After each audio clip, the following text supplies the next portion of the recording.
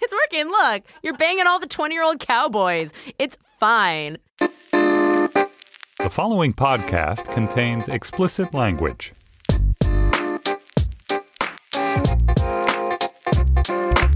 This is Sex Lives, New York Magazine's talk show about sex. I'm Maureen O'Connor.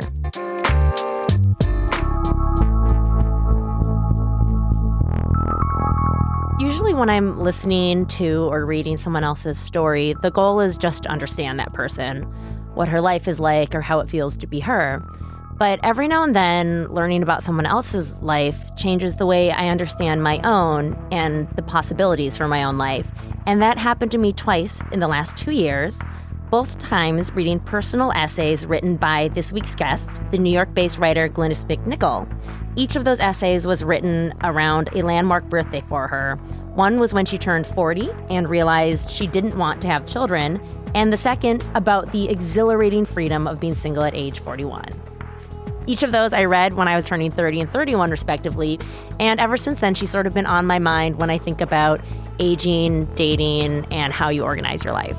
Welcome, Glynis. Thank you so much. Was that a really intense introduction? That was just what I needed this month. I can't even tell you. Well, it's interesting. So those two essays, each published 1 year apart, were sort of directly about aging. The first one, published at nymag.com, was called I'm 40. I Don't Want to Be a Mom. Now What? Thank you, New York Magazine, for that title, by the way, because from then on, every Google search of me, that was the first result. I bet dating got really interesting after that. I went on a date shortly after that, and the guy was like, "Hi, I don't want kids either." And I was like, "Oh, okay." That's the way we're sorting things now. Fabulous. Before we get into that, the second one, then, the unexpected, exhilarating freedom of being single at 41. Much better title. Tells us sort of what happened in the intervening year to some degree. That one, over the last year, I think I have forwarded to more females than like anything. Thank you. It opens up with you having this like extraordinarily romantic night in Montana, being propositioned by a rugged 20-year-old cowboy and turning him down because your single life is so great. Can you just read the first two paragraphs of that so our audience can understand what I'm talking about? Because these are literally, I got to the end of the second paragraph and I was already being like, print, keep forever, new life goal. Didn't know I had it. Oh, this is such a good title. I can't believe this was a year ago. I feel like this election has been like a before and after. This past September, on the eve of my 41st birthday, I was propositioned by a 20-year-old cowboy I barely knew. "Do you want to have sex with me?" he said to me, with a directness and confidence that, even though we were in the Bighorn Mountains of Wyoming, would do a New Yorker proud. Standing alone in the darkness with an unfamiliar man could have been unnerving, but in this case it was mostly amusing, even heartening. I had been living on a dude ranch for the month of August, disengaging from my life as much as possible after a year of intense highs and lows, and the entire place radiated openness, adventure, and anticipation. Even in the dark, this young man showed the swagger of all the wranglers here. Men who wear their jeans exactly the way Levi must have dreamed they should be worn. And yet, despite the cinematic quality of the scene, I turned him down. Him, really? It's like, really? Partly because I had to be up in 2 hours to drive to the airport and still hadn't packed. But also because over the past year, I'd regularly found myself a source of interest to younger men. Men traveling the country on motorcycles, ex-Marines, graduate students, making this encounter somewhat commonplace. I'd stopped thinking about it as some sort of anomaly, a one-off opportunity I needed to grab or forever lose the chance. I knew what I wanted, and at this moment, it was not this. I think there's something about that the power of not wanting something that is part of what's so completely exhilarating about. Yes. I've really been thinking about how, I love that word exhilarating, it so captured it, but how exhilarating it was to be so fearful about turning 40 because you, I think, are subtly conditioned to think like, I no longer will be attractive. I'll no longer be, my sexual life will go away. Like all of these things these fears that sort of encompass that birthday, and to find out the exact opposite was true. And then also to be like, all right, well, I don't, like, now I can say no. Like the power to say no to things was such a high for me. It was so fun. That's sort of an idea you sort of mentioned actually in the Motherhood article too, that you point out that as soon as you're free from the feeling of like, I need something specific, you're free to say no to anything or just sort of, I don't know, do things totally differently. Shortly after I wrote that article, I went to Paris for a trip, and I met this guy in Paris. He introduced himself to me as we were walking along. It was shortly after the terrorist attack, so everything was really intense, and we started talking. And he turned out to be working in tourism, and he asked me to come have coffee with him the next day. And I was like, sure. So he's like, meet me at the statue at the top of the Pont Neuf at 3 p.m. in the afternoon. And I was like, okay. And so we meet, and he walks me to his favorite bistro, and our coffee turns into wine, turns into dinner. And he's like, do you have to go? Can I walk you to the metro? And I said, sure. So it's a full moon in Paris. We're walking back through the Louvre. There's a violin player, like literally ridiculous. You just have to like have sex at that moment, right? Is it a rule? Well, it's so funny because we walked out and I just thought a year ago in my mind, I already would have been like 5 steps down. Like, is this somebody I can see myself with? Where is this going? All those thoughts that tend to go through your head of like, this all feels really romantic. Does it mean something? Like, should I be planning it? And literally he was like holding my hand and he went to kiss me. And in my head, I'm like, what is his name? That's literally what I thought. And then I was like, this was fun. Okay, I was on deadline because I was on deadline for New York for an uncle. I was like, okay, I have to go now. And he was like, what do you mean? And I said, I have things to do. But it really it made me think 2 things. It made me think dating now, nothing feels like it requires permanence because I'm perfectly okay with the alternative, which is just me. Secondly, it made me understand the behavior of men in my 30s when I was dating some men, not all of them. But this sense of like, not taking this seriously, but I'm just taking this as like a fun, I just met you, this could be fun. I don't think it means anything was something when I encountered in my 30s with men, I could find devastating depending on how much I enjoyed the date. I'd be like, didn't this mean something to you? Does that make sense? Because I just was like, I think I'm the dude now. Like that was really what you're free to actually just be selfish in the sense of not like selfish being not disrespectful careless to other people, but it's that you're just literally thinking, what do I want in this moment? Yeah. I need to go finish my article. Yeah. You know? And he was like, this has happened to me so many times where, and you keep hearing from these guys and like, well, why don't we do this? And I'm like, okay, I have things to do, but maybe we can do this later. You know, like I just have a much more enjoyable attitude towards dating. What is it like to willfully reject men and not care? It's dangerous in the sense of like, I'm like, should I be dating more? Like dating is a muscle that's maybe sometimes good to keep in shape. And sometimes I'm like, well, I think that muscle is most in shape when you're shooting men down, I have to say. Like actually the most dangerous rut to be in is when you've like had too many agreeable situations and then you forget to use your evaluative thought when you're dating sometimes. Completely. I will say one more thing, which is, when you have that attitude, men find it so compelling in my experience. Like they don't really know what to do with it. And it used to be, that old phrase, play hard to get when you're younger. This isn't me playing hard to get. It's literally me just either not paying attention or not being interested enough. Or you just don't care about whether or not you're gotten. There is no get or gotten There is anymore. no get or gotten. And so I find now I'm like, when you hit your 40s, one of the fears is that you won't be attractive. And all that I have found now is that I'm more attractive to more men. And I think it is partly because of this attitude. It's like I've released myself from this expectation. This is the most inspiring thing in the world, Glynis. What? Okay, so release of that, and you're sort of like, well, maybe do, maybe don't, whatever, doing whatever the fuck you want. Does the sex itself change?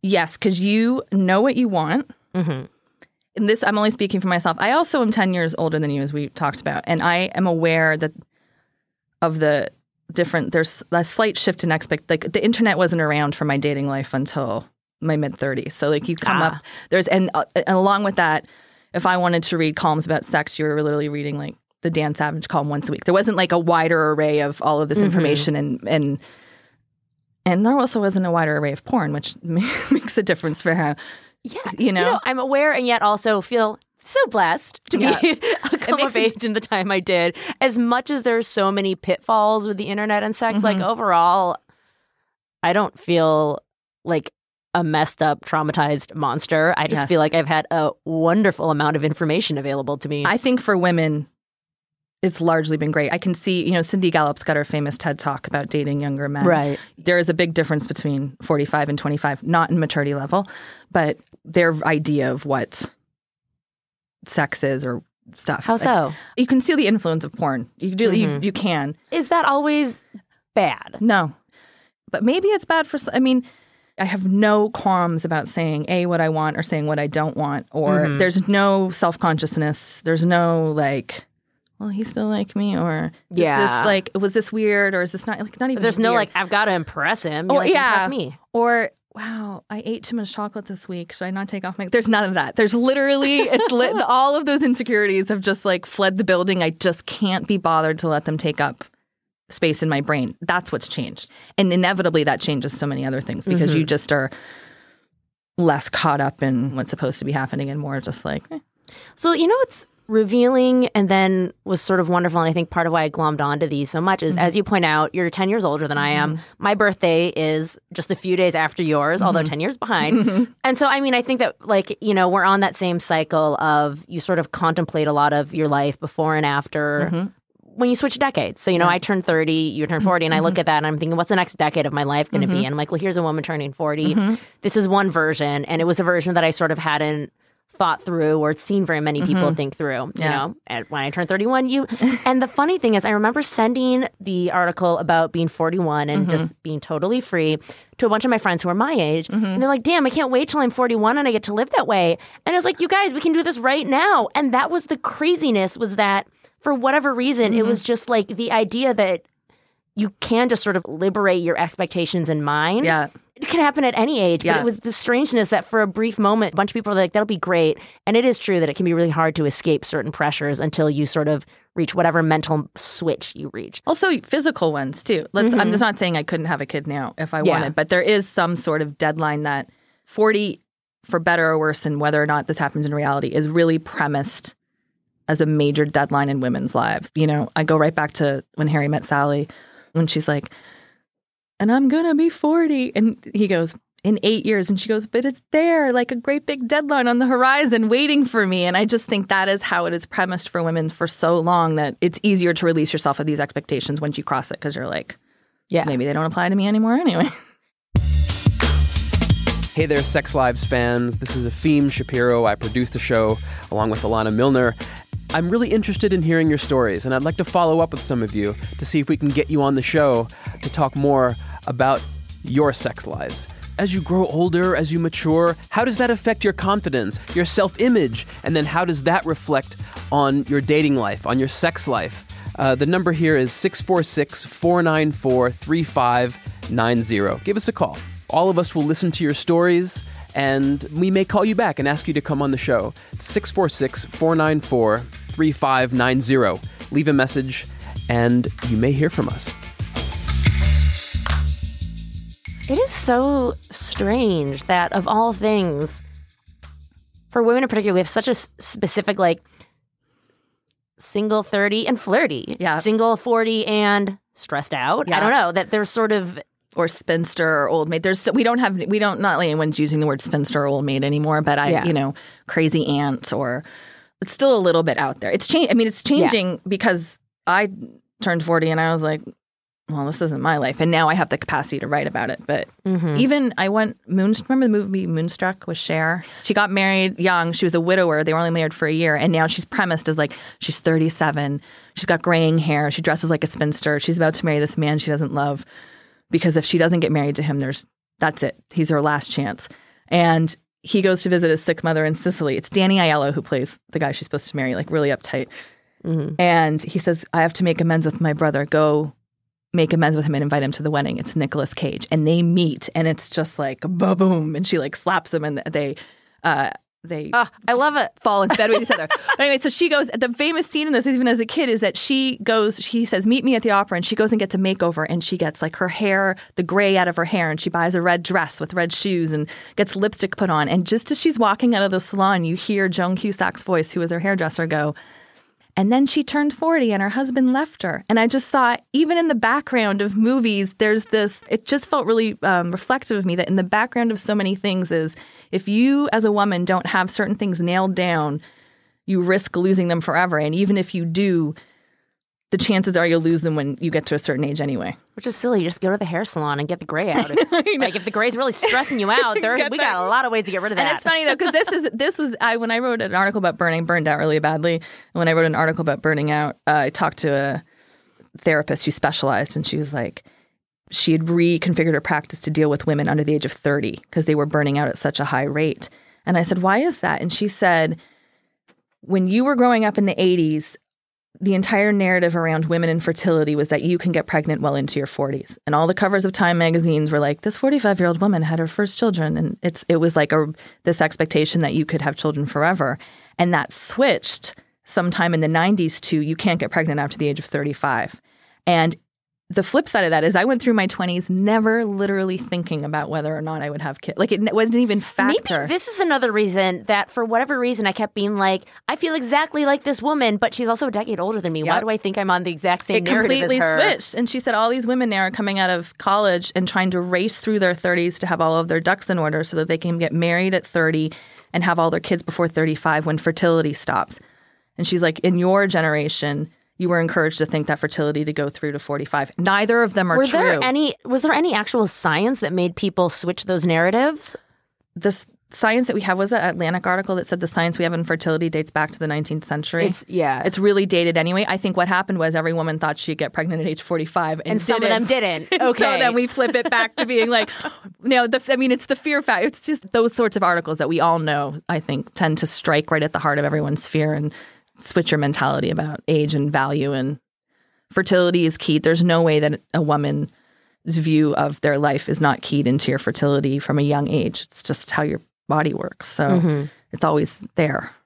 To return back to a moment ago, you were talking about having sex with men, say, in their 20s versus their 40s. Yeah. The biggest difference I find is that it could be that younger men are expecting a certain level of like performative orgasm, whatever, but they are really geared towards thinking about things like orgasms or about different ways of getting there and such.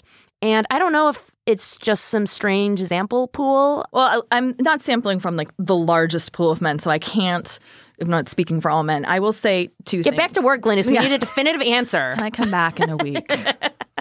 I think that I'm painting generations in broad strokes, which isn't fair. In my experience, older men, and this, sometimes when you're dating somebody in their mid-40s, they've been married for a while and they're coming out of a divorce. Like, it's like there's whole other expectations that go on there. Right. They themselves can be nervous and insecure because they haven't been on the dating scene, or I think there's more patience. This is a loaded thing to say, and I'm hesitant to say it. I find sometimes with not just men, with people in their early 20s, sex can be more transactional, which isn't good or bad if you're comfortable with that. But if you're not comfortable with that, that can be tough, I think. And that is where I think maybe porn has, when, I was in university in the 90s and nobody thought that everybody was having sex. But when I talk to people that are 22 now, the amount of sex they're having and the amount of partners they're having it with, I'm like, holy shit. Transactional, but the funny thing is that I do think I'm just like, that's not a fair thing to say about before, I'm aware that hope that's true. I mean, if there's one thing that I'd be proud of my generation for, although it's not, like statistically we know, I mean, I think that within certain groups or it's possible to like run totally amok in this day and age, which happens to be a thing I think is wonderful. Right. But as long as you think it's wonderful. Yes. When I get concerned about it is when I talk to women who are in their early 20s and they don't think it's wonderful, they think it's expected. And that is where they feel like they've been trampled in the running amokness. Or they think, oh, well, of course we had sex. That's what you do on a first date. And I'm like, well, yeah. You can go home and deal with your deadlines if you feel like you could go home and have a bath and have some chocolate if you wanted to. So that's the difference. And I think I think it can be fun for me because I know exactly what I want and I don't want. And I have no qualms about stating that. If I was 22 right now, but I'm not 22 right now. So and I didn't grow up with the internet. So it's hard for me to say when I talk to women that age, I struggle with I'm worried that I worry for them that it's transactional when they're not worried about it. Sometimes I have the conversation where I'm like, you're supposed to be enjoying sex. Yeah. That's where it comes down to it. Do you like what's going on? Yeah. That's the difference I have noticed. I've noticed that older men are far more into far more girls about it. They want, more. They want a little bit more like, I want to wine and dine you. And which is so funny because part of me is like, oh my God, I have things to do. I love that now you've become a 22-year-old man now that you've become 42. You finally know. Oh my God. It sounds so funny. It's only partially true. But yes, I think that there's that aspect to it. For me to carve time out of my day, I'm like, you're really make it worth my while. So I've had this experience so often when I'm out. It's different on Tinder because my age is on there. Mm-hmm. But I'll be out with when I'm traveling, and you go out on whatever travel dates or whatever. And I had this guy in Rome. He was a model, and he was like met me in a coffee shop, and he's like wandering me around Rome. And it's the whole same deal. And he says to me, "How old are you?" And I said, "Oh, and he goes, "What are you, 27, 28?" And I went, "No, but also, please." He goes, "What, 34, 35?" And I go, "Yeah, 35." And he goes, "Well, he goes, wow, you look very young." And I'm like, "I'm 42. But sometimes when I tell people, where do we get this idea? I don't know. I went on a cruise for a travel story last year, and everyone on the cruise was 70, and they wouldn't believe me that I was 40. Some of them were trying to fix me up with their 26-year-old sons. And I'm not flattered. I'm representative of like so many women my age. We just look younger. And so the way the world responds to us face to face is very different than the way sort of in the media, for lack of a better word, or the larger sort of our societal expectations of 40 are much different than... It's so strange that expectation hasn't caught up. It hasn't. So when I tell people how old I am, they're always shocked. Is it because you haven't gone through the stress of having a baby? I don't ever believe that. I've gone through the stress of I ate chocolate milkshakes for a month because this election is stressing me out. Like that's... I also think, I know plenty of people that have kids and look fantastic. Yeah. I do think having a kid is a really hard thing. Everyone I know who has children looks very beautiful. Yeah, I think not throwing shade. No. But it's funny, like what we expect age to look like and what it does look like are so disconnected right now that I'd like to see that expectation in sort of the larger idea of age as opposed to just my day-to-day life where I have so much fun with it. Now you're 42, still single, still not moving rapidly towards being a mom, if ever, at least. Yeah. Yes. And you're turning those ideas into a book. Yes. A memoir called Good Driving. Tell me about how you found yourself single and questioning motherhood at age 40 in the first place. This is a good question. And I've been writing quite a lot about it, so it's very much on my mind. I think a couple of things. I think my career took off in my early 30s, that I had a lot of fun in my 20s and I don't regret that. But I think right around age 30, I had this moment where I was like, get your shit together and let's go. And so I kicked it into overdrive, and work sucked up everything for, say, the next 5 or 6 years, which was great. And I think I got to sort of 35 or 36 and I was like, oh, I hate this phrase so much, but you're really aware of the clock and it's not just like the biological clock, it's this sense of there's a diminishing window for me to set these things up in my life if I want them. That if I want children and I don't want to have them on my own, then like, you start doing the mathematical equation. Well, if I meet somebody in the next 6 months and we get married in the next year, then I can have a baby in a year from that. And then it'll all be set up. And I sort of went into this headspace of like every date I went on was this leading somewhere. I had a guest who called that the reverse timeline. Andrea Silenzi called it that. It's a different form of planning than I think the way we plan the rest of our lives. Our personal lives, for some reason, we're counting backwards. It's a countdown. All the time. Yes. I think women start counting backwards from the time they go through puberty. It's like you start counting back, the clock starts ticking down. In writing this book after turning 40, when I sort of felt like I'd been released of sort of thinking this way, I started realizing how much it infiltrates the way you think, even as much. When I wrote for women's magazines, I'd be told not to include anyone over the age of 37 in stories. Whoa. That's not our demographic. That's not what the advertisers want. And you realize that once you sort of step out of this being, I don't want to say a guiding force because that gives it too much, but you step out of this even being a decision in your life, you start to realize that it's just everywhere. I lost total interest in all fashion magazines entirely because I'd look at them and be like, I don't know, I'm so bored by this. But you realize it's just there constantly. Yeah. But the funny thing is when I got to the point where I was like, you really should start thinking about this. Like right at age 30, there's this weird period between 37 and 40.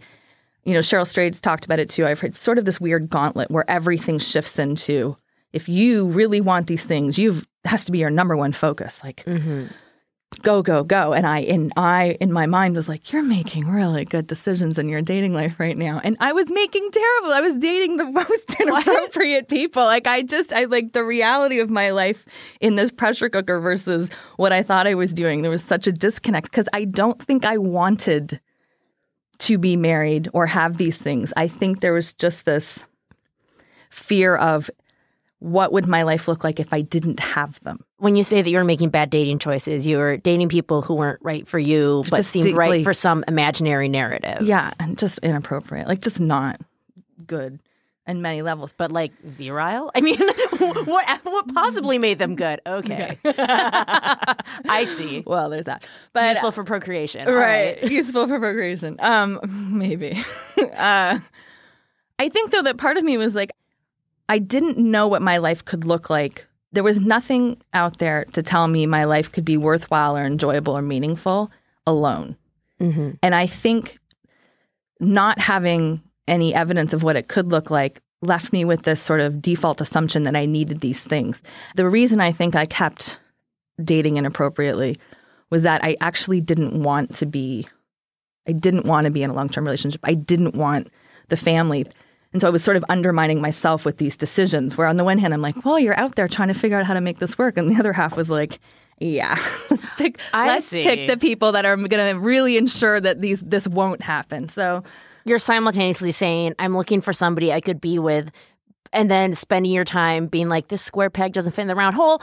I guess I can't fill that hole, as opposed to, I don't want that hole. Yes. I got overly sexual in that metaphor, and I apologize. It is a sex podcast. You know, I often wonder this because people have told me before that I was, for various periods of time in my life, making undermining dating choices.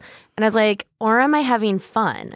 Like, Yes. It only seems undermining if you assume the end goal is a monogamous lifetime relationship. Yes. If that isn't the end goal, then it's like if you're eating food that doesn't have a ton of protein in it, but you aren't trying to build muscle mass, it's not like you're undermining your muscle building. Right. You're just eating what you feel like eating. 100%.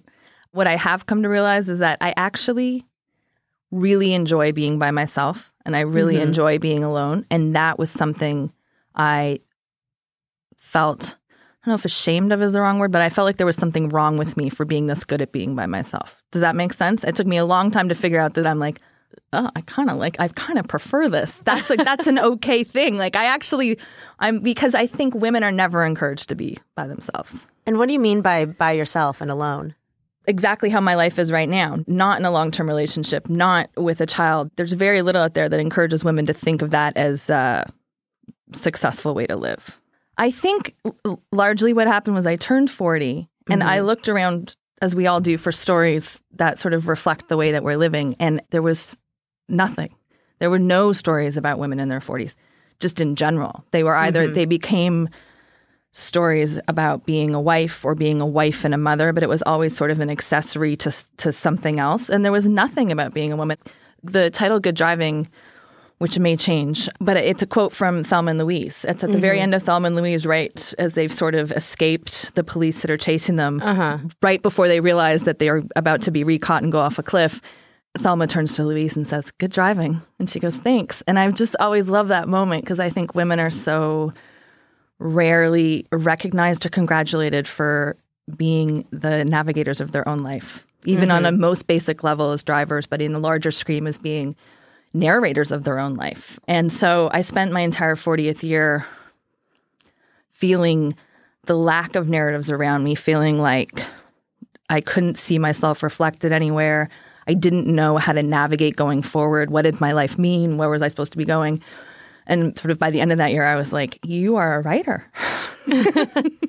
Perhaps you should stop writing about how terrible it is that there's no stories and start writing your own story. And it just so happened that year lent itself between sort of this realization that I didn't want kids and the family stuff that was going on. And then also I was traveling a lot. It sort of had its own narrative that lent itself to a lot of the issues I was struggling with. Yeah, I just hope you don't fly off a cliff after your realization that you're good at driving. Well, this is what drives me crazy about Thelma and Louise. It's the story we keep coming back to as one of the few female narratives of women on the road, but not just on the road, like their own stars of their own adventure. And it ends with them driving off a cliff. And so largely when I sold the book, I was like, well, what would happen if they didn't drive off the cliff? Like, what would happen if they're like they just kept driving? Like, that's the story I was looking for. It felt like there was nothing else out there. You describe in the essay about motherhood that you come to this realization, ironically, when you're visiting your sister who had just given birth to her third child. You sort of describe that of waiting to see if some maternal instinct would kick in. I think it's so many shades of gray. I have a lot of children in my life, which I always like to say, because I think sometimes the decision not to have kids gets framed for women as, if you don't have kids, you don't get any kids in your life. And I have many children in my life. My goddaughter lives downstairs from me. So I'm I'm quite good with children and I enjoy them. So my youngest nephew is perfect. He's literally, if you were going to find a child to convince somebody to have a kid, it's him. He was born that way. He was just wonderful. And so I just recall sitting there, and I just turned 40. So this was all, you sort of faced, you've crossed that Rubicon and you're like, well, I'm 40 now. Like, the time, if you're going to have a kid, you have to make that decision right this second. Like, forget about the relationship, forget about the husband, forget about anything. You have to like decide to have a kid immediately. And I just remember sitting alone with my nephew and I'm looking at him thinking, like it was something like a showdown in like a Western. Like I'm like, are you willing to say no to this for the rest of your life? Like, not just say no. I kept asking myself, are you going to be okay if you don't have this? That was really the question I was facing, because that's really what this decision comes down to. But I just needed to like really stare down, if I wanted to get pregnant and have a child of my own physically, was I okay if that didn't happen? And I would literally stare at my nephew and think, okay, like, are you sure? And every day I came to the same conclusion, like every single time. And part of that, I think, is because I had the reality, like theoretically thinking, well, I'd be okay without children. You tend to fall into the trap of the parts of children that are really sweet. Like when they're really sweet and they love you and they make you cards, or babies are so cute to feed. And like there's a whole other 75% of that reality, which I have spent plenty of time in. And so because I was literally in the middle of that, like I was doing school runs in the morning and packing the lunches and helping with the homework and, you know, all the other rest of it, that I was like, are you going to be okay with this really sweet moment with this baby? And I just thought, yeah, I am. And it made me really reconsider my own life and look at the life I'd built myself, not as this is your life until you meet somebody, or this is your life like while you're waiting for the person to show up, which I think there's a lot of that thinking for women sometimes. And look at my life as like a thing that I've built on its own, that I love, that I value, that has its own merits and that I'm proud of. And if that is the extent of it, that's more than enough for me, that I love, I love what it is. And it really helped me rethink my own thinking about my life. You know, it's interesting that you also sort of point out that the social role within the support networks of a single person might be different than that of a married person. Completely. And it's funny because I think we're used to thinking of a single person as somehow outside of support networks, like she's all alone and it's dangerous, or she's selfish and she isn't part of it. In my experience, it's the complete opposite. Really? Yeah. Maybe you're just a really nice person, though. I don't know. Like, what if I'm just going to be a selfish bitch my whole single life? Listen, Maureen, you'll be surprised. You'll be surprised. You'll be surprised.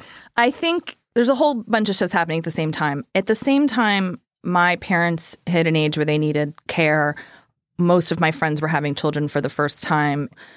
I was on the hook as the primary person taking care of a very ill parent and another parent that needed assistance. And also my sister was having small children. And because everyone else has those priorities, you tend to be on call for a lot of people at the same time. And because you don't have a husband or a child, there's this assumption that you should be available. Does that make sense? That makes sense. Well, also, I can imagine that, say, if you're not necessarily everyone's first phone call, but if you're a million people's second phone call, that adds up. Yes. I'm some people's first phone calls and also many people's second phone calls. And I think because a lot of friends of mine's parents are also aging out, this is a much larger shift that because everyone's having children later and moving more than we used to, people don't have the caregiving infrastructure of parents the way we used to for childcare. So that's a real factor. And because people are having less children, you have less siblings to rely on. So there's a huge, all these shifts that are happening. But I have found myself, and I know this of friends of mine who are who are also single, that you end up being the support system for a lot of people. Mm-hmm. And that can be tough when your support system, when you come home, is just you. It can be great. Yeah. A lot of times I come home and I'm like, I don't want to talk to anybody, and this is fabulous. But that can be hard, too. Unless he's a 20-year-old cowboy roaming Montana. Exactly. In that case. Well, thank you so much for coming in, Glynis. Thank you for having me. Just a reminder, everyone, call in. It's 646-494-3590. If you have any really specific questions for Glynis, we'll give her a call or we'll bring her back and find out. I only charge. If you like what you hear, rate and review us on iTunes. Sex Lives is produced by Efim Shapiro and Alana Milner. Thanks also to Laura Mayer and Andy Bowers at Panoply. See you next week, and thanks for listening.